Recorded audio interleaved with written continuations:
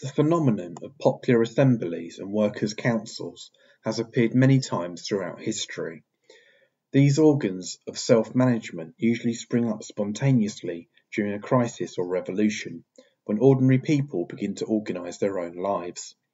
Popular assemblies are meetings of ordinary people which organise against the dominant hierarchical institutions such as states and corporations, etc. Assemblies are non-hierarchical, with everyone having equal power instead of dividing the group into order takers and order givers. These assemblies can be formed in the neighbourhoods, factories, schools, towns, villages and cities, and other workplaces. They typically use mandated and recallable delegates to coordinate their activities. Mandated delegates simply implement the decisions of their assemblies where decision-making power stays, unlike representatives who can implement any decision they want, as with bourgeois democracy. The most famous systems of mandated and recallable delegates are the workers' councils, which are confederations of workers' assemblies. This decentralized system is the embryo of an anarchist society.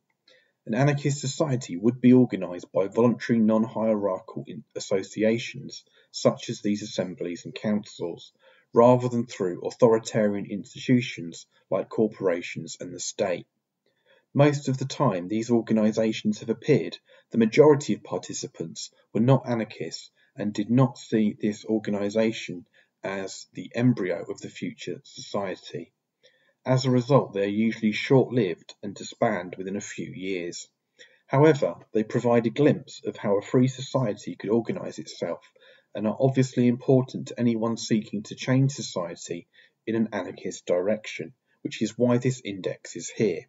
This index of periods when these assemblies and councils have appeared focuses mainly on the 20th century and is most certainly not comprehensive. Only those times when these assemblies have challenged the dominant institutions have been included. The French Revolution, 1790 to 1793.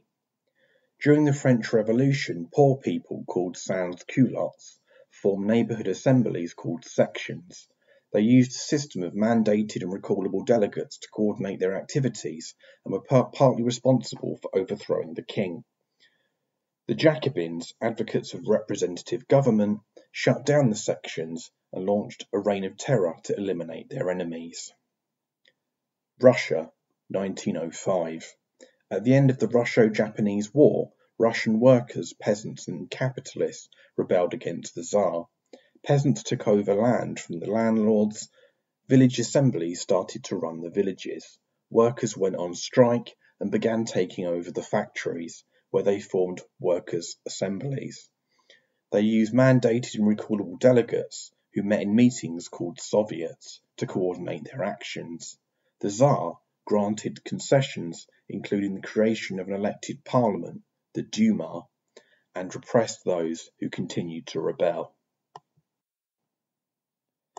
The Mexican Revolution, 1910 to 1919. During the Mexican Revolution, there were numerous peasant rebellions in favour of land redistribution. Peasant-based armies and partisans were formed to fight in the Civil War, such as the army led by Emiliano Zapata. In many villages where government forces had been driven out, land was expropriated from the landlords and decentralisation practised. Village assemblies and councils were formed to run the villages. In the process of the Revolution and Civil War, Mexican nationalists came to power. They successfully played the workers and the peasants against each other, eventually defeating the peasant armies and shutting down the workers' assemblies. The Russian Revolution, 1917 to 1921. In Russia in February 1917, a spontaneous rebellion overthrew the Tsar and created a republican government. Afterwards, workers' assemblies and the Soviets reappeared. Peasant assemblies began taking over the land and workers the factories. In October 1917, the Bolshevik Party led a coup which overthrew the government and established a one-party dictatorship. By mid-1918, the Soviets had gone from being directly democratic forms of coordination to representative institutions to finally simply rubber-stamping the decisions of the Bolshevik Party with no real power at all. The Bolsheviks attempted to forcibly disperse the workers' assemblies and were eventually successful. There were numerous rebellions against their rule through 1921, which sought to re-establish the workers' assemblies and directly democratic Soviets. This included the Kronstadt Rebellion. The Russian Revolution was the start of a wave of unrest that would spread across the globe over the next several years. Ukrainian Revolution, 1918 to 1921. In the spring of 1918, the new Bolshevik government made peace with Germany and agreed to allow them to take over Ukraine and other areas formerly part of the Russian Empire. The people in the Ukraine had no say in this and revolted against the Germans. After the February Revolution in Russia, peasant village assemblies had begun taking over the land. They formed free Soviets, which, unlike the Russian versions subordinated to the Bolsheviks, were free of political parties and were controlled by the peasants and workers. In some places, resources were pooled and communes were formed. They formed decentralized democratic militias that fought against reactionaries and foreign invaders. Anarchists played an important role in organizing all of this, especially the anarchist communist Nestor Makhno. These partisan groups were able to defeat the Germans, Austrians, Ukrainian nationalists, and two white armies. The whites were Russian reactionaries. In 1921, the Bolsheviks invaded Ukraine and used their superior resources to conquer it, violently suppressing the communes, free Soviets, and workers' assemblies. The German Revolution, 1918 to 1923. In the later part of 1918, mass mutinies and strikes overthrew the German monarchy, forced the government to end its participation in the First World War, and eventually led to the creation of the Weimar Republic. The German Social Democratic Party, SPD, came to power as workers began forming workers' councils. In the following years, Germany underwent a series of revolutions and counter-revolutions as left-wing parties attempted to imitate the Russian Revolution. Most of the workers continued to have faith in the SPD and other political parties, which made it easy for them to take charge of revolt and then disarm it. By 1923, the SPD had managed to defeat the left-wing parties and destroy the workers' councils. Hungary, 1918 to 1919. In the later part of 1918, a popular revolution overthrew the Hungarian government and brought to power a republic. As in the German, Russian, and Ukrainian revolutions, workers' councils called Soviets were created. In 1919, the Hungarian Republic was overthrown, and a Soviet republic led by the Hungarian Communist Party was declared. Like the so-called Soviet Republic in Russia, this dictatorship of the proletariat quickly developed into a new bureaucratic ruling class that oppressed and exploited the workers and peasants, complete with its own red terror. This new ruling class did not have as much time to develop as the one in Russia. However, Romania, Czechoslovakia, and Serbia, supported by the United States and Western Europe, invaded and deposed the so-called Soviet government. The new government was a right-wing oligarchy which launched its own white terror that destroyed what was left of the revolution and workers' councils that had not already been destroyed by the red terror. Italy, 1920. In 1920 in Italy, workers began taking over their factories on a mass scale. Peasants also began taking over the land. The leaders of the Italian Socialist Party, who wanted to gain power for themselves by working within the system, effectively sabotaged the movement. They negotiated with the capitalists and state to gain a few reforms and then helped get the workers to give up control of the factories and go back to obeying the bosses. Because the Socialist Party commanded the loyalty of many workers, they were actually effective at ending the occupations. Once the Socialist Party helped the capitalists end the occupation, the capitalists decided to put Mussolini in power and implemented fascism in order to maintain their rule. Shinmin Autonomous Province, 1929 to 1931. In the later 1920s and early 30s, anarchists and other groups waged guerrilla war against the Japanese Empire in Manchuria. During this, parts of Manchuria, including Shinmin Province, were liberated from Japanese rule, and semi-anarchist systems based on village councils and assemblies were set up. The anarchists also had to deal with the attempts of Marxist-Leninists to assassinate rival activists and destroy the assemblies and councils. The Marxist-Leninists were also fighting a guerrilla war against Japanese rule. The Japanese eventually defeated all of the various guerrilla groups. The Spanish Revolution, 1936 to 1937. On July 19, 1936, fascists launched a coup against the Spanish Republic. In response, the National Confederation of Labour, CNT, an anarcho-syndicalist union, and the General Union of Workers, a union affiliated with the Spanish Socialist Party, called a general strike. The Republic refused to release arms to the workers, so they broke into the barracks and distributed arms to the people. After this happened, the Republic decided to distribute arms to the workers. The workers fought and defeated the fascist coup in 2/3 of Spain, in the process launching an anarcho-syndicalist revolution. As a result, the state was effectively destroyed for the time being. The military was in rebellion, and the police forces had dissolved during the fighting.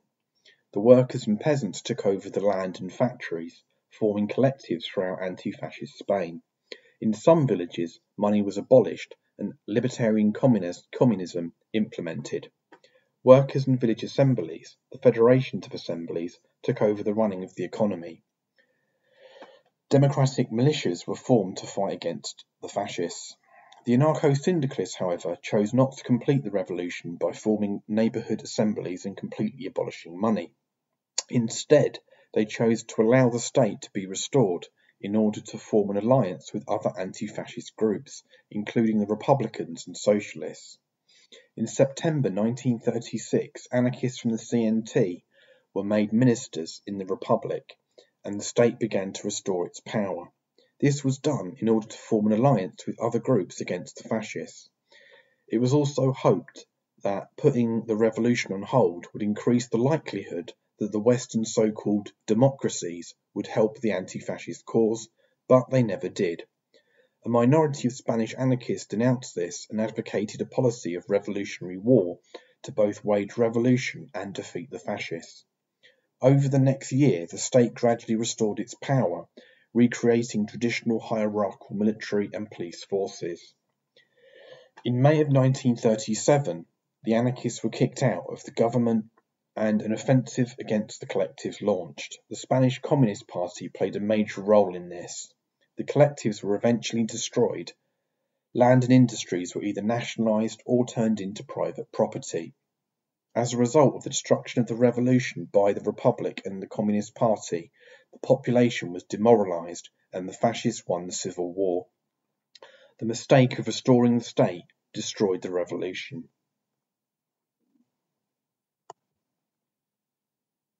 After Japan was defeated in the Second World War, they withdrew their troops from Korea, which had previously been part of their empire, and allowed anarchy to engulf the peninsula.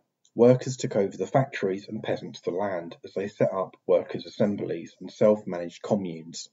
In Seoul, a weak provisional government was set up, but its power was extremely limited and existed mainly in the capital. The United States and Stalinist Russia agreed to divide Korea between each other, with the US setting up a client state in the southern half and the Russians a client state in the northern half. Both client states were extremely brutal dictatorships that violently shut down the workers' assemblies. Hungary, 1956.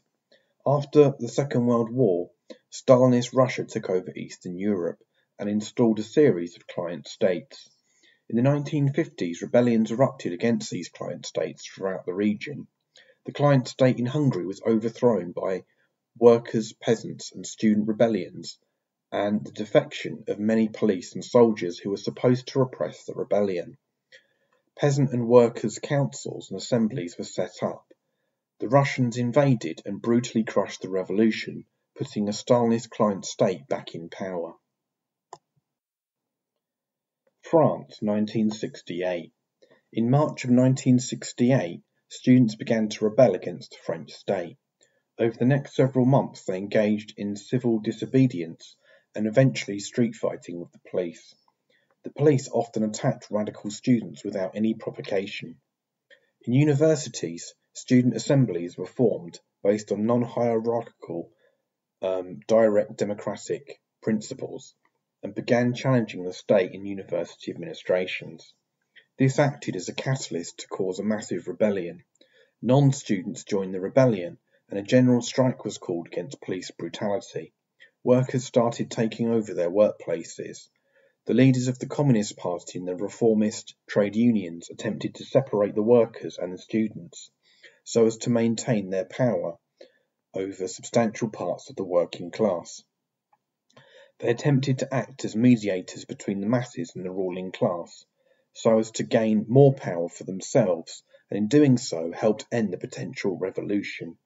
By June, after gaining a few reforms, they had succeeded in scuttling the revolution and returning to France to normalcy.